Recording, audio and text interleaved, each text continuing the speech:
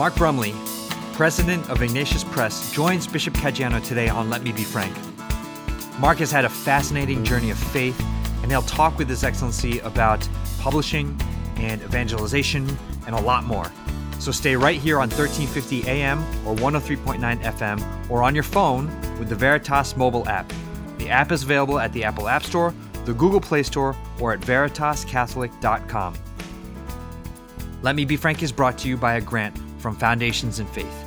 Pastors and ministry leaders in the Diocese of Bridgeport are invited to apply for program support grants with the St. John Paul II Fund for Religious Education and Faith Formation. With a focus on youth engagement and innovative approaches, the JP2 Fund has funded diverse programs, typically running from September to June. So pastors and ministry leaders here in the Diocese of Bridgeport can apply for up to $10,000 in support of religious education and faith formation programs. And the application window closes this Friday, March 31st. So to apply, go online to foundationsinfaith.org. All right, here we go. This is Let Me Be Frank on the Veritas Catholic Network. I'm Steve Lee, and it is my great pleasure, as always, to introduce Bishop Frank Caggiano. Good day, my friend Steve. We're approaching Holy Week. It's kind of scary, huh? Boy, it's right around the corner. Yeah, not that Holy Week is itself scary, but the passage of time is scary. Yes, my unpreparedness is sometimes scary. Yeah, my gosh, it was just. But this has been. So what do you think? What Lent has been a good time? Good time for you? Yes, it has. Yeah, me too. Yep. Yeah, me too. This is the first Lent in a while where I've been able to hold on to a sense of tranquility that oftentimes gets lost in the Lenten Easter rush of 1,000 things going on. This year is different for some reason, and I'm very grateful. Yeah, I'm very grateful. That's good. Mm-hmm. Yeah, and as we round into Holy Week, we've had a couple really cool guests on during this Lent, and today is right in line with that. We've got a guest who is I'm really excited to hear your conversation with him. We're happy to have Mark Brumley on. Mark is the president of Ignatius Press, which is a leading Catholic publishing company here in the U.S. Mark is an author, speaker, and teacher. He formerly was director of the Offices of Social Ministries and for Communications for the Diocese of San Diego. He now lives in Napa, California. Mark has also served on many Catholic boards, including the Colby Academy, University of St. Thomas's Presidential Advisory Board, the Augustine Institute, the Napa Institute, and the Dominican School of Philosophy and Theology. What a mouthful. But Mark Brumley, thank you so much for joining us here on Let Me Be Frank. No, I'm happy to be here. Boy, that was exhausting just hearing. My God, exhausting even more to do it. Lord. Right. Now we have to, Mark, give the disclaimer a bit. Okay. Because Mark and I work together through the subcommittee on the catechism, right? So we've known each other for a while. Gosh, maybe since I've been in this, I can't even count that high, how many years I've been on this subcommittee. But, and we're working together. Just after the church was established. It was the second day after Pentecost when they're saying, okay, what do we do now? Right. We have to have a catechism. We don't have a catechism yet. Yeah, exactly. It took them 1,900 years to write it, but we got it. But anyway, so Mark, I'm delighted that you're with us now. So I'm excited to learn about your background because in our work, we really haven't gotten into that sort of discussion. And I hear that you are a convert on multiple levels. Is this true? Yes, I sometimes say I used to be a nun many, many years ago. Of course, it was None, not Nun. Got to clarify those things nowadays, which means I was unchurched, what we call unchurched. And I had a conversion experience to evangelical Christianity as a young man, and then later became Catholic, came into full community of the Catholic Church. So tell us, if you don't mind, if you're comfortable, some of the story behind this. What provoked the conversion? from no affiliation to evangelical Christianity.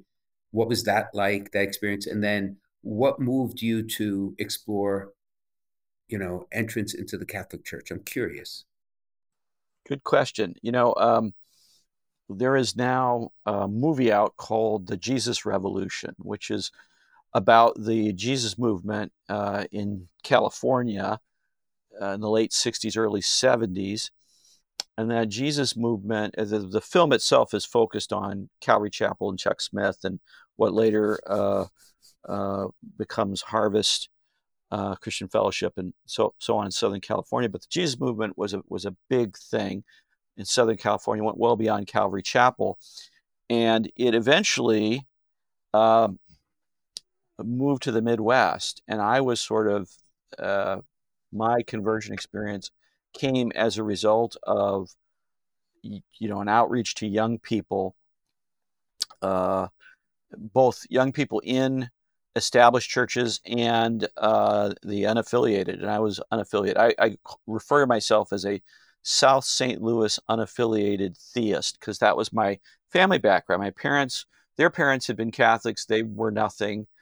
They believed in God, but that was it. And it was just, a fairly secular kind of life, which has unfortunately become all too common today. Mm-hmm. Back then, growing up in South St. Louis, Missouri, even though I was a secular person, there were Christians all around, and we knew, we told people, we knew people who they were by where they lived in terms of Catholic parishes, even though I wasn't Catholic. So that's how, Mm-hmm. entrenched the Catholic culture was in St. Louis. And so that's the environment I grew up in. And, it was through kind of a series of things. I had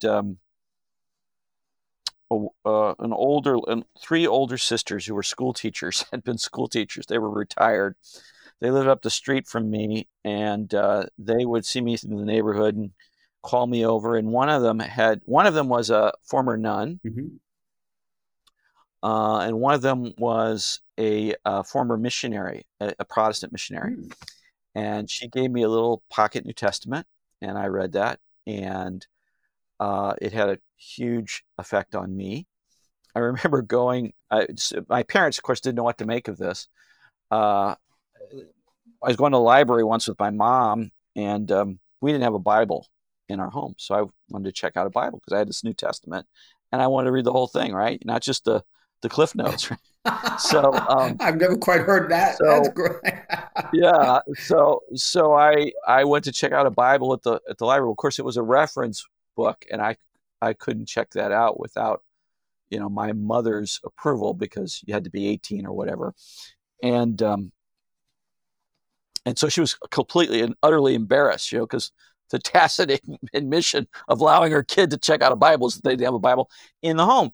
But that tells you something, because even though she was unchurched, she knew there was something not right about not having a Bible in your home. Mm-hmm. So that was sort of the environment. But it was really through the Jesus movement and reaching out to young people, and that I had I accepted Jesus as my personal savior and became on fire, born again Christian when I was in high school. I was pretty militantly anti-Catholic, by the way. Oh, I was wondering about that. Really? So what you Yeah, think? What you think we were? Kind of like Um, idolaters or something? I was, I had some friends that were pretty extreme, but I thought of myself as pretty balanced. You could say I was sort of somewhat ecumenical. My friends thought the Pope was the Antichrist and the Catholic Church was the whore of Babylon. But I, in my ecumenical zeal, thought that the Catholic Church, or that the Pope was really only the false prophet of the Book of Revelation, the precursor to the Antichrist. So I So it wasn't wasn't. as bad. It was just like a gradation less. Oh, well, that was Yeah, progress. that's right. But I was so anti-establishment, as a lot of young people were at that time, that I wasn't singling out Catholicism. I also thought mainline Protestantism was, part of that Mm-hmm. whole corrupt Christianity thing. Mm-hmm. And it was really through C.S. Lewis, reading C.S. Lewis, that I shifted to a more, for lack of a better term, inclusive kind of evangelicalism. Now, all this is going on. I'm witnessing to people, and we're going out to storefront churches and, doing all this crazy stuff. Not really crazy, but with young people. And I am not at that point baptized. Interesting. Yeah, not baptized. Now you say, why wouldn't you be baptized, right? Because you're born again Christian, all that. And the answer is, I didn't trust institutional churches. And I didn't want to be baptized by the Baptist or the Lutherans. We had a lot of Lutherans, Missouri Synod Lutherans in St. Louis. Certainly not the Catholics. That was unthinkable. I wanted to find the church that was the right church and have a minister of that church baptize me. So it took me a while. And it was a weird process, because I went from a pretty staunch, evangelical, anti-Catholic type of personality to becoming more ecumenical. And I decided that the one true church was the United Methodist Church. That generates an interesting reaction. Yeah, well, I would love to know how you reasoned to that. Yeah. Well, because there was a pastor, younger guy at that time, who had a storefront mission, and he had been he was a Methodist pastor. The evangelicals were taking people out of his congregation. And so he wanted to respond to that. So what did he do? He started a storefront outreach to young people so that they would gather there, and he would keep them keep him associated with the church. So I was very impressed by that. And so I started reading about John Wesley, who's the founder of Methodism. And so I thought, oh, that's got to be it. Because at this time, you should know I'm doing apologetics while I evangelize. So I'm trying to make the biblical case for Jesus Christ. To do that, you have to show the historical credibility of the Gospels. To do that, you have to trace the historical pedigree of the Gospels, which takes you to the second and third centuries, early Christian writers who are actually Catholic bishops. But I didn't think of them as Catholic bishops. I knew they were bishops. So I realized, okay, the early church, the church after the apostles, it's governed by bishops. So any church that's the Church of Jesus Christ must be governed by bishops. Well, it can't be the Catholic Church, and it can't be the Orthodox Church, and the Episcopal Church was a mess, in my view. So it can't be that. Well, what's left standing in America, some kid in South St. Louis, Missouri, it's the Methodist Church. So I wound up being baptized at a Methodist church. How old, Mark? How old were you? I was 17 years old. Wow. And I was baptized in this church, but I didn't realize that Methodism was going through this was the 70s, right? So I didn't realize that all the churches were really kind of struggling. And the Methodist Church, United Methodist Church, was going through some of the same problems.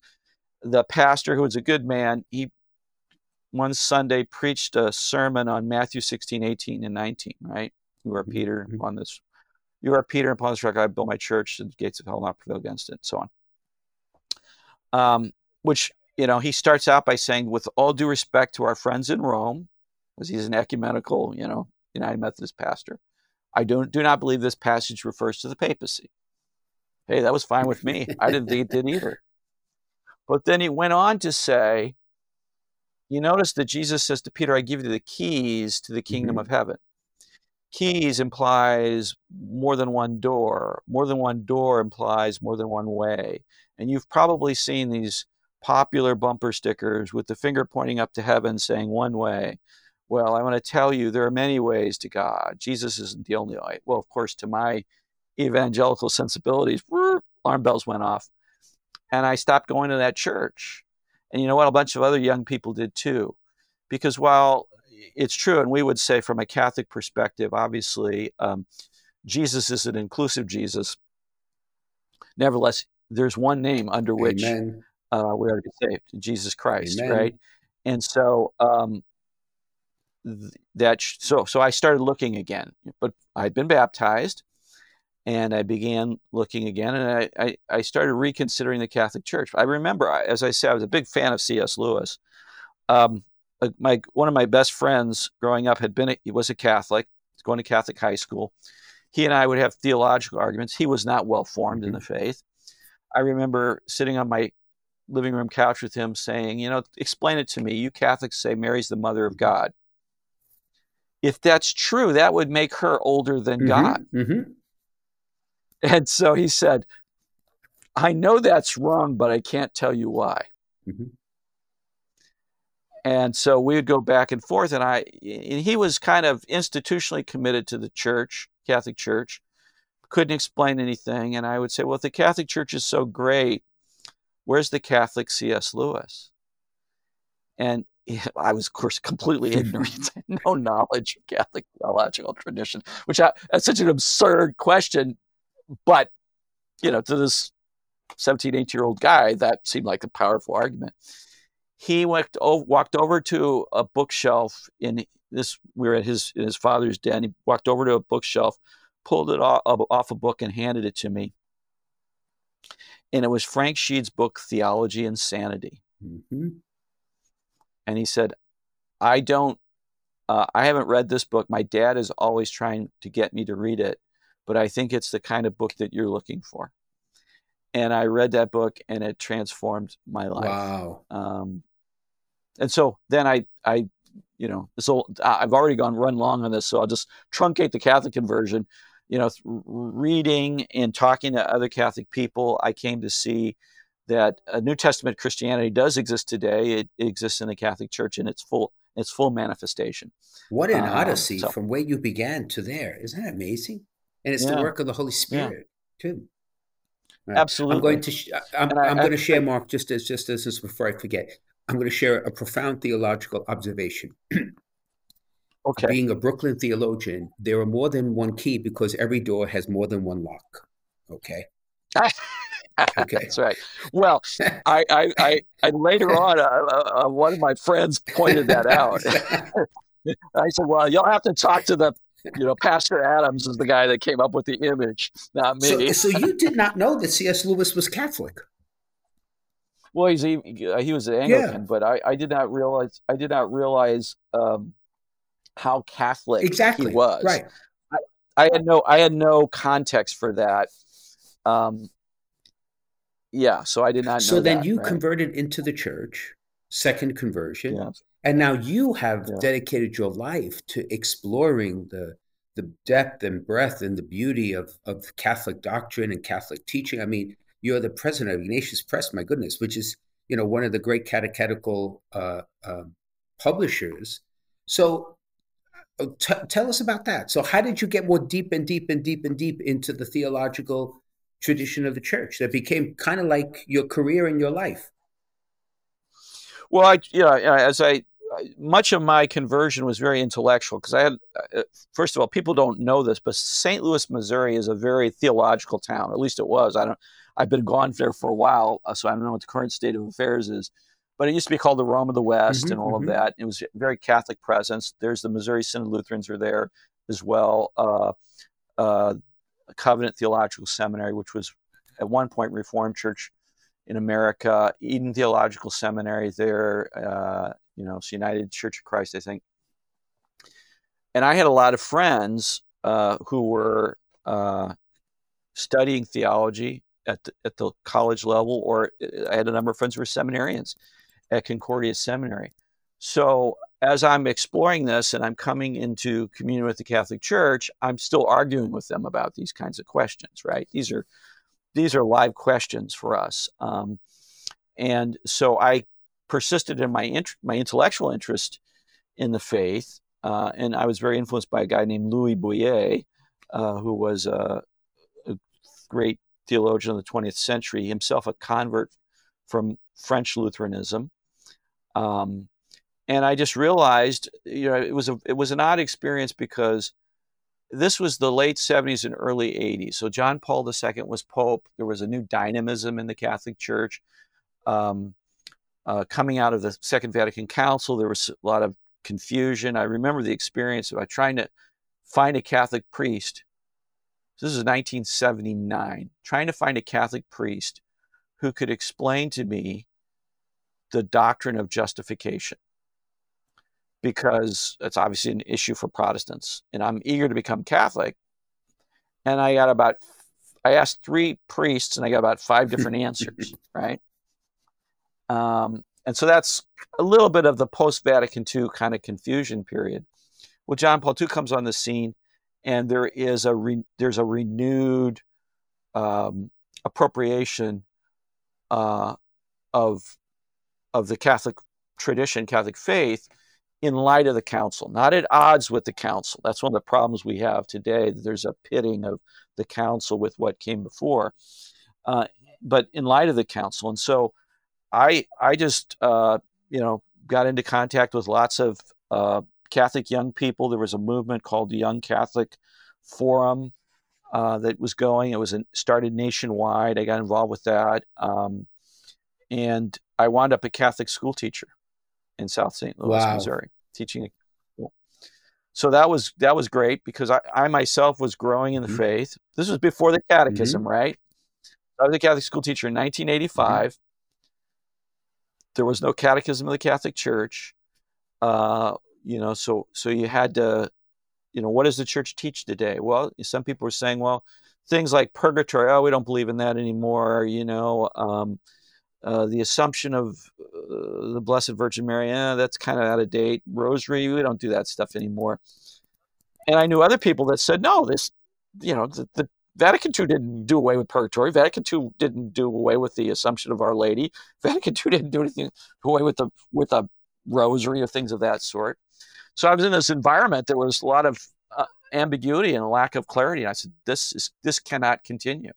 So one of the reasons I wanted to be a Catholic school teacher was to help evangelize and catechize young people who did not know the faith. First of all, it wasn't just a matter of not knowing the faith. They didn't really know Jesus. They didn't really know God. They didn't. And then even those who did have some kind of relationship with God, it was a very nebulous kind of thing. And so I thought, why not try to help? And that's why I became a Catholic school. It certainly wasn't for the money. No, it never is. Oh my gosh, no. And I married a Catholic school teacher too. We were both teaching. Is that right? Yeah. So that was a guaranteed path to poverty. So on the other side of the break, we're going to talk about the general world, catechesis and all the rest, because that's your world, and evangelization and the challenges and all the rest. But I am curious, from your evangelical background, coming into the church, how did you assess, if you could recall, and how has it changed over the years, the church, the Catholic Church's appreciation, use, and prayer over the sacred scripture? Did you find that? It was adequate? What was your sense? No, I didn't find it was adequate. I found that first of all, there were obviously very holy people, and it wasn't as if there was no holiness or no love of Scripture, no love of Jesus or anything of that in the church. But it was very, there was a kind of very formal way that was expressed. And then there was a whole lot of just ambiguity and uncertainty, and you didn't know what was being.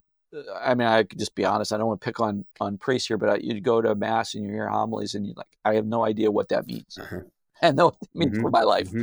How does that relate to what, following the Lord or anything like that?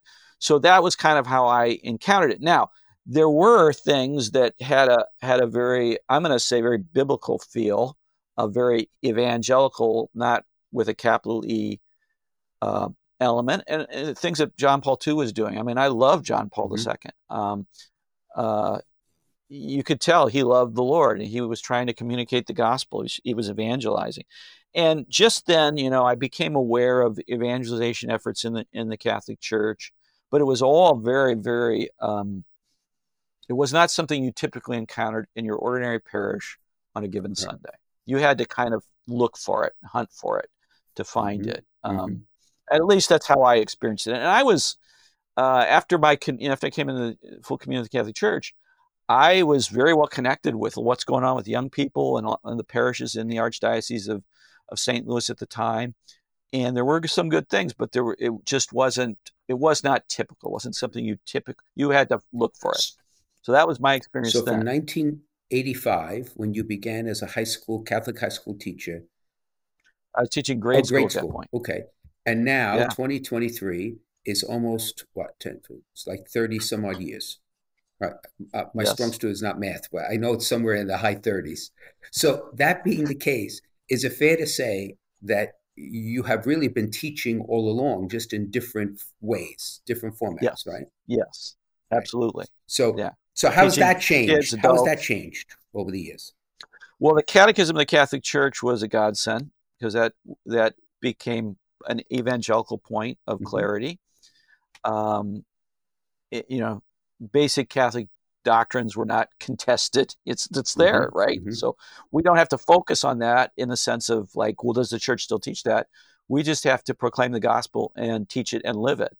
So that was a huge turning point. And as you know, because you heard my comments at the Institute session, there was a lot of resistance to the catechism for probably the first 10 years or around that amount of time. Things have radically changed today. I'm not saying there's no room for improvement when it comes to evangelization catechesis, but we're in a different world. I can go to my parish and I know that the catechists there are formed in the catechism and formed in the faith. I'm not saying that's the case everywhere. We still have a lot of needs in that regard, but it's not an anomaly. It's not like Right. people are just like, what are you Right. talking Right. about? Right. And I think that the U.S. bishops deserve a huge amount of credit. You guys have done a great job of using the catechism in the way I think John Paul II intended it to be used. And you're saying, yeah, this is the basis of our catechesis. This is the touchstone. We can adapt it and apply it and all of that, but this is our touchstone, and that's just had a humongous positive influence on the way we talk and act when it comes to Mm-hmm. evangelization Mm-hmm. catechesis. No, I would agree. I would agree. Okay, so I can't wait for the second half of this conversation about evangelization and catechesis and the work that you're doing together on the committee. Mm-hmm. This is Let Me Be Frank on the Veritas Catholic Network. His Excellency is talking with Mark Brumley, President of Ignatius Press. We'll be right back.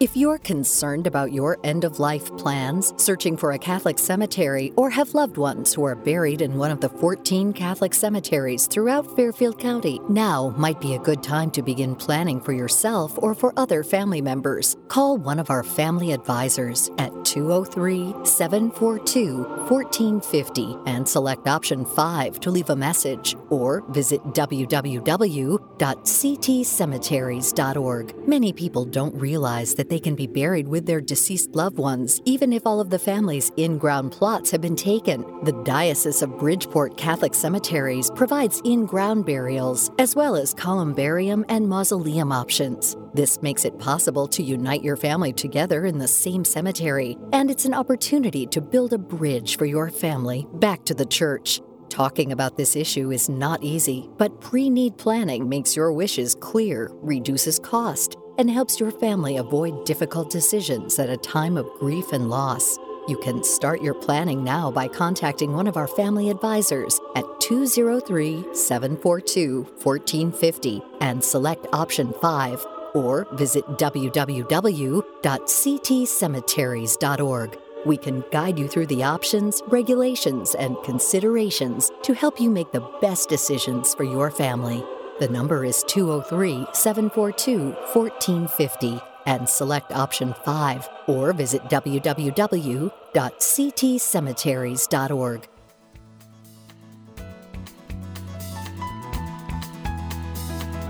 Okay, welcome back to Let Me Be Frank on the Veritas Catholic Network. So we got Mark Brumley here from Ignatius Press, and I will turn it right over to you, Excellency. Yeah, Mark, you and I have been working together trying to work through this in the Institute on the Catechism, both a new approach on how catechetical materials are reviewed and really accompanied rather than just reviewed as final product. And that's kind of more of the internal working. And then we're talking about this culture of evangelizing catechesis. And it's interesting here in the diocese. So just about, I think it's been 6 Saturdays, I've met with parish leaders. And there were 2 sessions each with just about 500 people each, and almost all catechists, believe it or not. But others came, Eucharistic ministers and lectors and all the rest. As I said in our little gathering, I have never seen such an enthusiastic response to what we're proposing, to create, to take the church's culture, if you will, and in a sense kind of bring it to a place where everything about it is evangelizing. Everything about it is to provide opportunities to encounter the Lord, whether it's through truth or beauty or goodness or fraternity or recreation, or in moments of questions and suffering. And then this idea of being accompanied by small communities of faith, small communities, not gigantic ones, right? And I kind of phrase it in the sense of that's what I grew up in. And unfortunately, the culture was so strong that the classroom suffered, just like you said. So you could have Catholics who go to Mass who didn't know the difference between the virgin birth, the Assumption, or the Ascension for that matter, right? But they were formed. And then when the culture collapsed and the classroom was weak, then we were in real trouble. And to your point, one of the great contributions is to strengthen the classroom. Okay, having said all that, one of the questions I want to ask you is, from your vantage point, both as a man of faith, as an educator, now as the president of Ignatius Press, how do you assess the landscape right now in the church when it comes to evangelization and catechesis? What do you see are the areas that we have to address strategically, immediately? Where are the strengths, the pockets of strength? I would be fascinated to hear your view of that. Oh boy, that's a big question. How would I assess the landscape? I would say that you never encounter a monolithic culture, Catholic culture. Even in the preconciliar days in the United States, it wasn't monolithic, but we are so far from that. You talk about pluralism. You've got such pluralism, even within practicing Catholics, as far as understanding of the faith, relationship with God, and so on. And we don't want to make the perfect the enemy of the good, so we're not expecting everybody to be, exemplars and perfect and all of that. But there's not even in some instances even a common standard against which people would say, how am I doing as a follower of Jesus? How am I doing as a Catholic? There's just such radically different outlooks within the broad Catholic community. So there's that going on. You've got, I have to say, a huge loss of institutional pastoral credibility as a result of the clergy sexual abuse crisis. And there's also just a huge cultural shift. Isn't necessarily the church is impacted by it. It's not that the church is leading it or in some way the promulgator of it, but it's just a huge cultural shift in our country in terms of political polarizations and all of these different subgroups. We used to talk back in the 80s when I was a young Catholic school teacher about the deleterious effect of too much television. Now that seems kind of quaint when you look at what's going on with the social media and everything from violence and sexual stuff and pornography and all of that to just the sheer domination of people's time devoted to, especially kids, their phones, and then also the subculture of hurt that happens as kids get bullied and all of that. So that's sort of a landscape. It's very challenging. On the one hand, we have more tools at our disposal than we've ever had. And I talk about the catechism as being one of those tools. Obviously, it's a major tool. We have the Bible. We ourselves are exploiting one of those tools here right now. When you look at podcasts, you look at Catholic media, in publishing. My good friend and our marketing director at Ignatius Press, we were just talking yesterday how Catholic publishing is more competitive than it's ever been. And he said, and this is our marketing director, okay? He said, and that's a good thing. That's a good thing that we have so many good Catholic publishers out there. you know. So we've got these resources.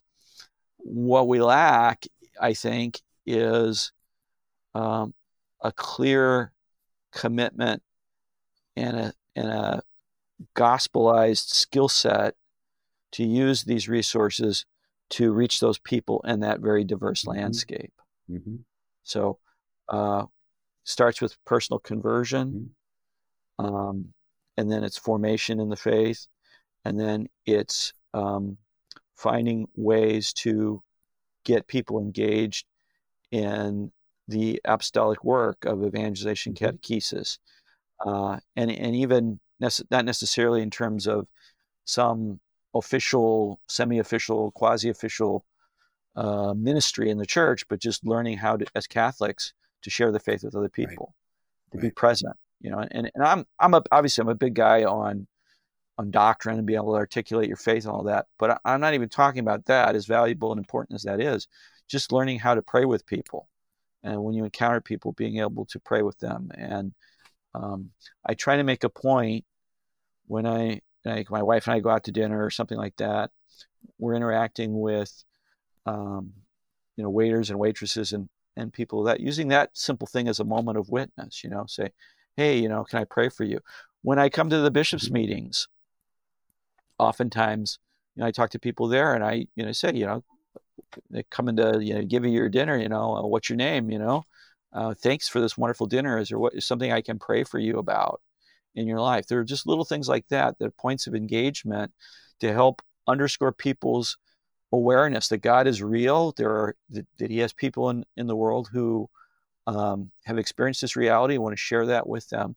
That's just a little thing, but that's part of what it means to engage people in this very diverse landscape that we're in. You make an excellent point about the diversity of the landscape, because even when I was young, there wasn't a monolith, right? That a parish was an amalgamation of different communities, and some were ethnic, some were, I'm going to say, theological, some were ministerial in their basis. But at the end, we all had enough room to kind of do our own thing, because there was the baseline of what was expected, right, from everyone. And that's missing too. So that if you're thriving, I'll get a little political here for a second, within the church. If you're thriving at, I don't know, a traditional Latin Mass celebration, or you're thriving as a member of the Neo-Catechumenal Way, or you're thriving as a reader and a minister, extraordinary minister of Holy Communion, as part of a group that forms a small community of faith in a I'll say, suburban parish. Shouldn't we all be thrilled that all of that is happening in its own respective ways? But to your point, we've almost become competitive, that this is good, that is bad. Yeah. And that's so un-Catholic in my mind. Yeah. Right? Yeah. So your speciality, is it true Ignatius Press basically focuses in on high school students? No, we do all kinds of stuff. We're very broad. We were founded originally, the original vision, Father Fessio, Joseph Fessio, founder of Ignatius Press. He's still our editor. Is he? Wow. He's 82 years old, and in the office every day. Kind of decides for himself what he wants to do. When I'm 82, if I live that long, I'm going to decide what I'm going to do. But he was a student of Joseph Ratzinger, who went on to be Pope Benedict XVI. He was studying in France. He's got a long story where, he's trying to grow a beard. His Jesuit superior called him in, "What are you doing?" And he realized that his superior realized that he needed to kind of get more serious about things. So he sent him to France to study theology under Henri de Lubac, who was a huge major figure of 20th century theology and major figure at the Second Vatican Council. And so Father Fessio studied there for a number of years, and then came time to do and he got to know de Lubac and von Balthasar, and it came time for Father Fessio to do his doctoral studies and looking for a place to go. de Lubac sent him to Regensburg to study under Ratzinger. He did his dissertation on Balthasar under Ratzinger. Came back to the United States, and he tells the story that when he went to Europe, he drank his first beer. He never had beer even as a young man in the United States. He drank his first beer, and he really got to like German beer. Came back to the United States and drank an American beer, and he spat it out. And he said, if that's beer, I need another name for the thing I had in Europe. Well, he was giving talks, and he was talking about, the theologians he'd studied under, and someone asked him, well, what do you think about American theologians? And he said, well, he mentioned at that time, this was in the 70s, so I guess it would have been Avery Dulles or something like that. He said, they're fine. He said, but if I'm going to use the word theologian to them, and he told the beer story, I'm going to need another word for what I experienced in Europe. And so that kind of was impetus for him, and he had some other friends who he had a little reading group, and he would translate these European theologians to the group because they weren't available in English. And so one of the people involved with this, in fact, he's still on our board, John Galton, who co-founded the St. Ignatius Institute with Father Fessy at the University of San Francisco, said, why aren't these available in English? And so that was the launch of Ignatius Press. So we were launched primarily to make available to American readers, primarily American readers, but other English language readers, the works of what have come to be called the communio theologians, people like Ratzinger and de Lubac and Bouillet and Hans Urs von Balthasar and Daniel Lou and those folks, the people that were really the theological renewal at the heart of the Second Vatican Council. And that's why we were founded. Now we branched out and we do these other things now. We did textbooks for kids in school, but our core remains those communio theologians, and then popular theology and spirituality and Bible resources for ordinary Catholics. So that's a little bit of who we are. And what we do. We do movies too, by the way. I did not know the history of Ignatius Press. Thank you for sharing it. Yeah, it gives a very different perspective, right?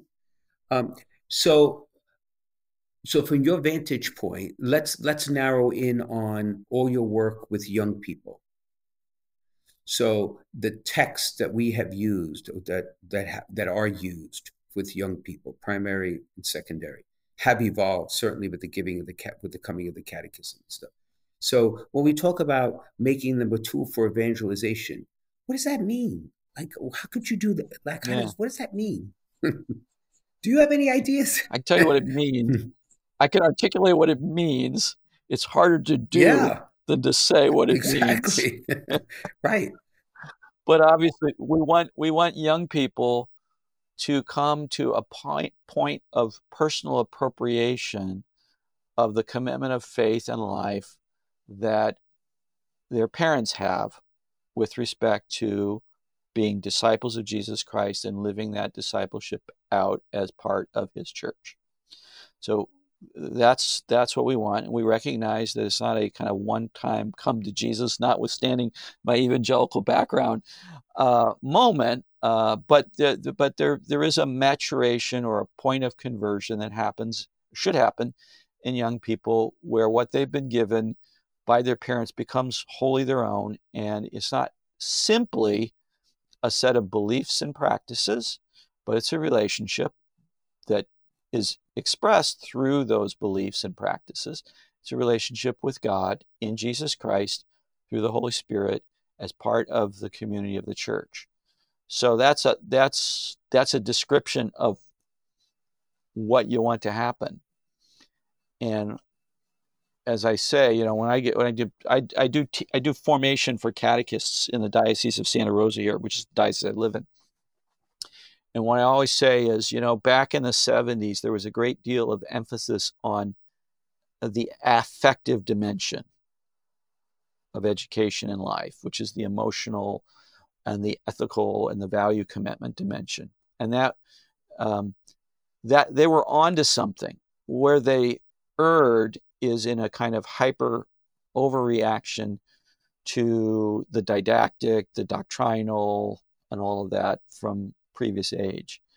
And what we've been doing since, I would say, really since Catechesis Tradendae of John Paul II, but in a very more pointed way since so we'll say about since around 1995, practically speaking, 1997 in the Catholic Church in the United States, is we've been trying to strike that balance between the cognitive and the doctrinal and the affective. I would add also that there is a dimension of spiritual skill that has to be acquired, that has to do with how we pray and how we participate in the liturgy, that there's a doing dimension, not just an understanding dimension, not just a moral, ethical choice dimension of discipleship, but a dimension that has to do with how we worship and what does or doesn't go on at Mass, how we see ourselves connecting with the liturgy and so on. So these are the facets I think are crucial to actually helping kids become the disciples that they are spiritually conformed by baptism and confirmation to be, through that cognizing the gospel call, and through the volition of, yes, I want to follow Jesus. I see Jesus as the one who gives meaning and purpose to my life, and I want to follow him, and I encounter him in the sacraments of the church, especially in the Mass, and helping them facilitate that experience. In one sense, this is the old problem. You can't, Socrates had this, the problem of teaching virtue. You can't teach virtue. Virtue is something that's more caught than taught, but you can create the environment, and for that matter, you can't actually teach anything. Teaching is, as I was an education major and a history major as an undergraduate, on study, get graduate degree in theology, but as my teachers taught me, you facilitate learning. You're the agent of facilitation, and the truth is what actuates the actual learning of the mind. And the truth motivated, the mind motivated is seeing that the truth is desirable and is good and is something I want, that gives meaning to my life and connects what I know, what I don't know. That's what motivates learning, just in the broad sense, and certainly with respect to catechesis, encountering Jesus and seeing him as the purpose for my life, the one that's giving meaning to my life, is what motivates growth in understanding of the faith. But it's a trick. No, Mark, is this one thing that you just helped me to click in my mind, which I'm very grateful, which I'll explain in a second. But so it's all about, it's facilitating the opportunity, right? In a sense, is what a good teacher does, right? No different than the way I describe what we're going to attempt to do is you facilitate the opportunities for encounter. But you can't force an encounter with Christ. It's the work of the Holy Spirit and the receptivity of the person, right? That's exactly right. Now, so yesterday I had a conversation with a very accomplished pianist who is actually playing in one of our parishes here, who has played throughout the world. She has played often with Andrea Bocelli and just extraordinarily accomplished. And I'll just leave her nameless for now. But I met to talk about this whole question of the one, I call it the one, and this vision. And she spoke, and she's not Catholic. She spoke so eloquently about the power of beauty. And what's clicked is, perhaps in the 70s and 80s, they were listening and emotion. But actually, when you think of beauty, it's more than that. It's also an encounter. It's another way to encounter the truth, right? That engages and invites. So it's not just, I think this is great. Because that's entertainment. Could be entertainment. But that's not what we're talking about. And in a sense, so where we've matured the hard way all these years is that every single attempt in the past had a kernel of truth to it. Some grew more than others.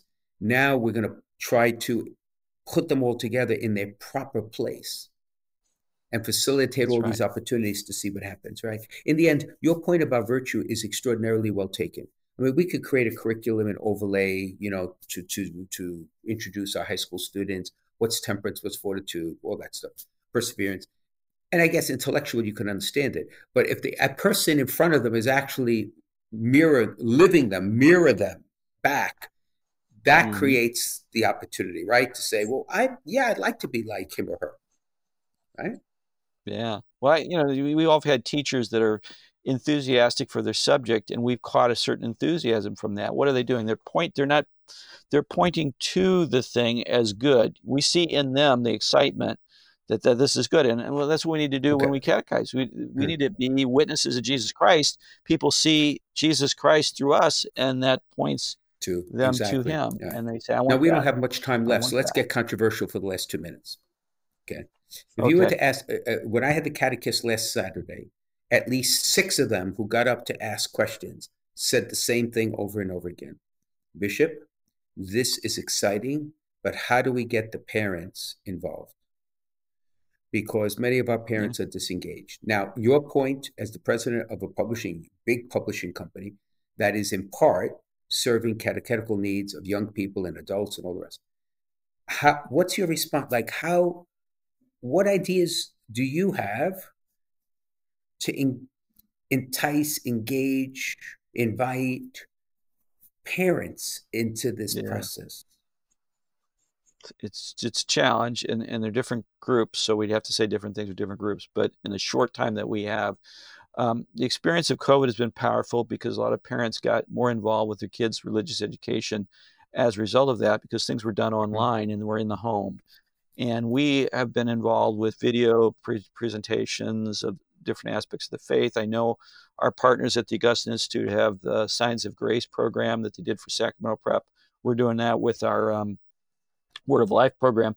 What we found is that parents are interested in their kids' religious education in a way that's akin to, or they can be, in a way that's akin to their interest in their kids being involved with sports or academic success and so on.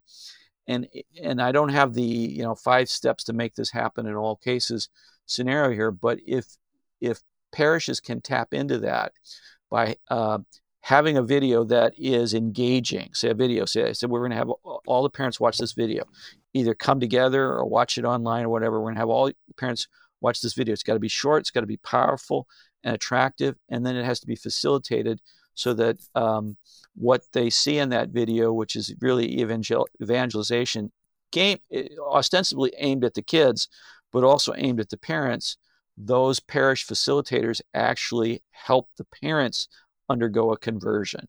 But this is a whole, we don't, in the brief time we have, I can't map all this out. Not that I have it all mapped out, but some of it I have mapped out from my own experience and from the experience of actually some evangelical churches are very good at this. They don't have the whole of the gospel from our perspective, but they've learned with the gospel elements that they have to make them effective in evangelizing.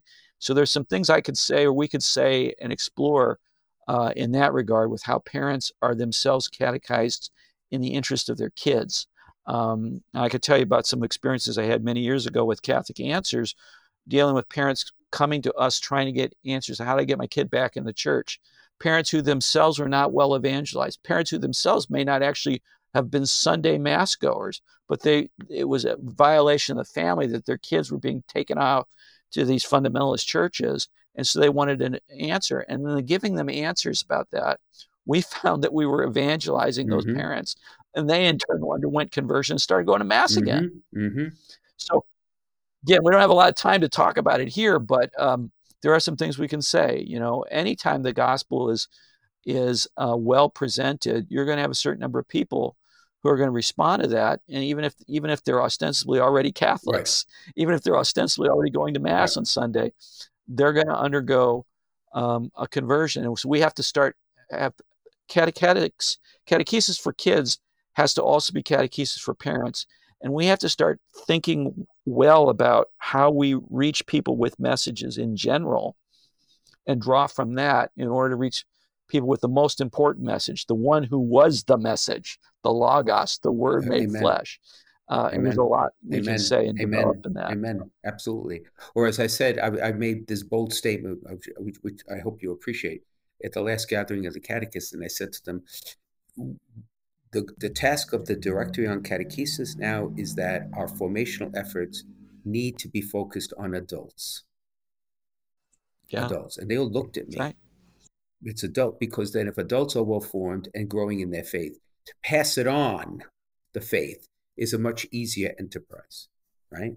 So it's a very different approach than what we've been doing for a very long time. Mark, tremendous. Your insights are tremendous. Well, I feel the same way about you, Bishop. I always love going to the meetings. You always have great things to say for these catechetical publishers, and you're really helping us. Thank you. Stay on. And what do you think of Steve? He's a good guy too, don't you think?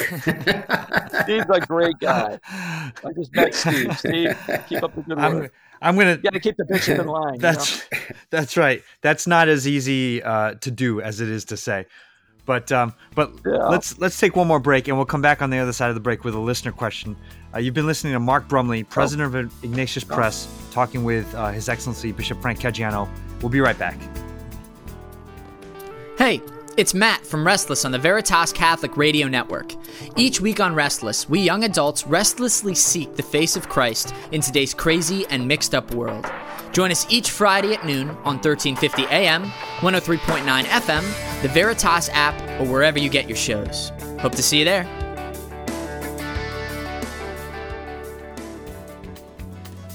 Okay, welcome back to Let Me Be Frank with Bishop Frank Caggiano. All right, Excellency, here is this week's listener question. It says, Bishop Frank, do we need to confess venial sins? Well, it's an interesting question because of the choice of the word need, right? So need implies obligation. And I'm going to change the question to say, is there a reason we should not confess venial sins if we're seeking holiness of life? Certainly serious sin, mortal sin, we're obliged to confess.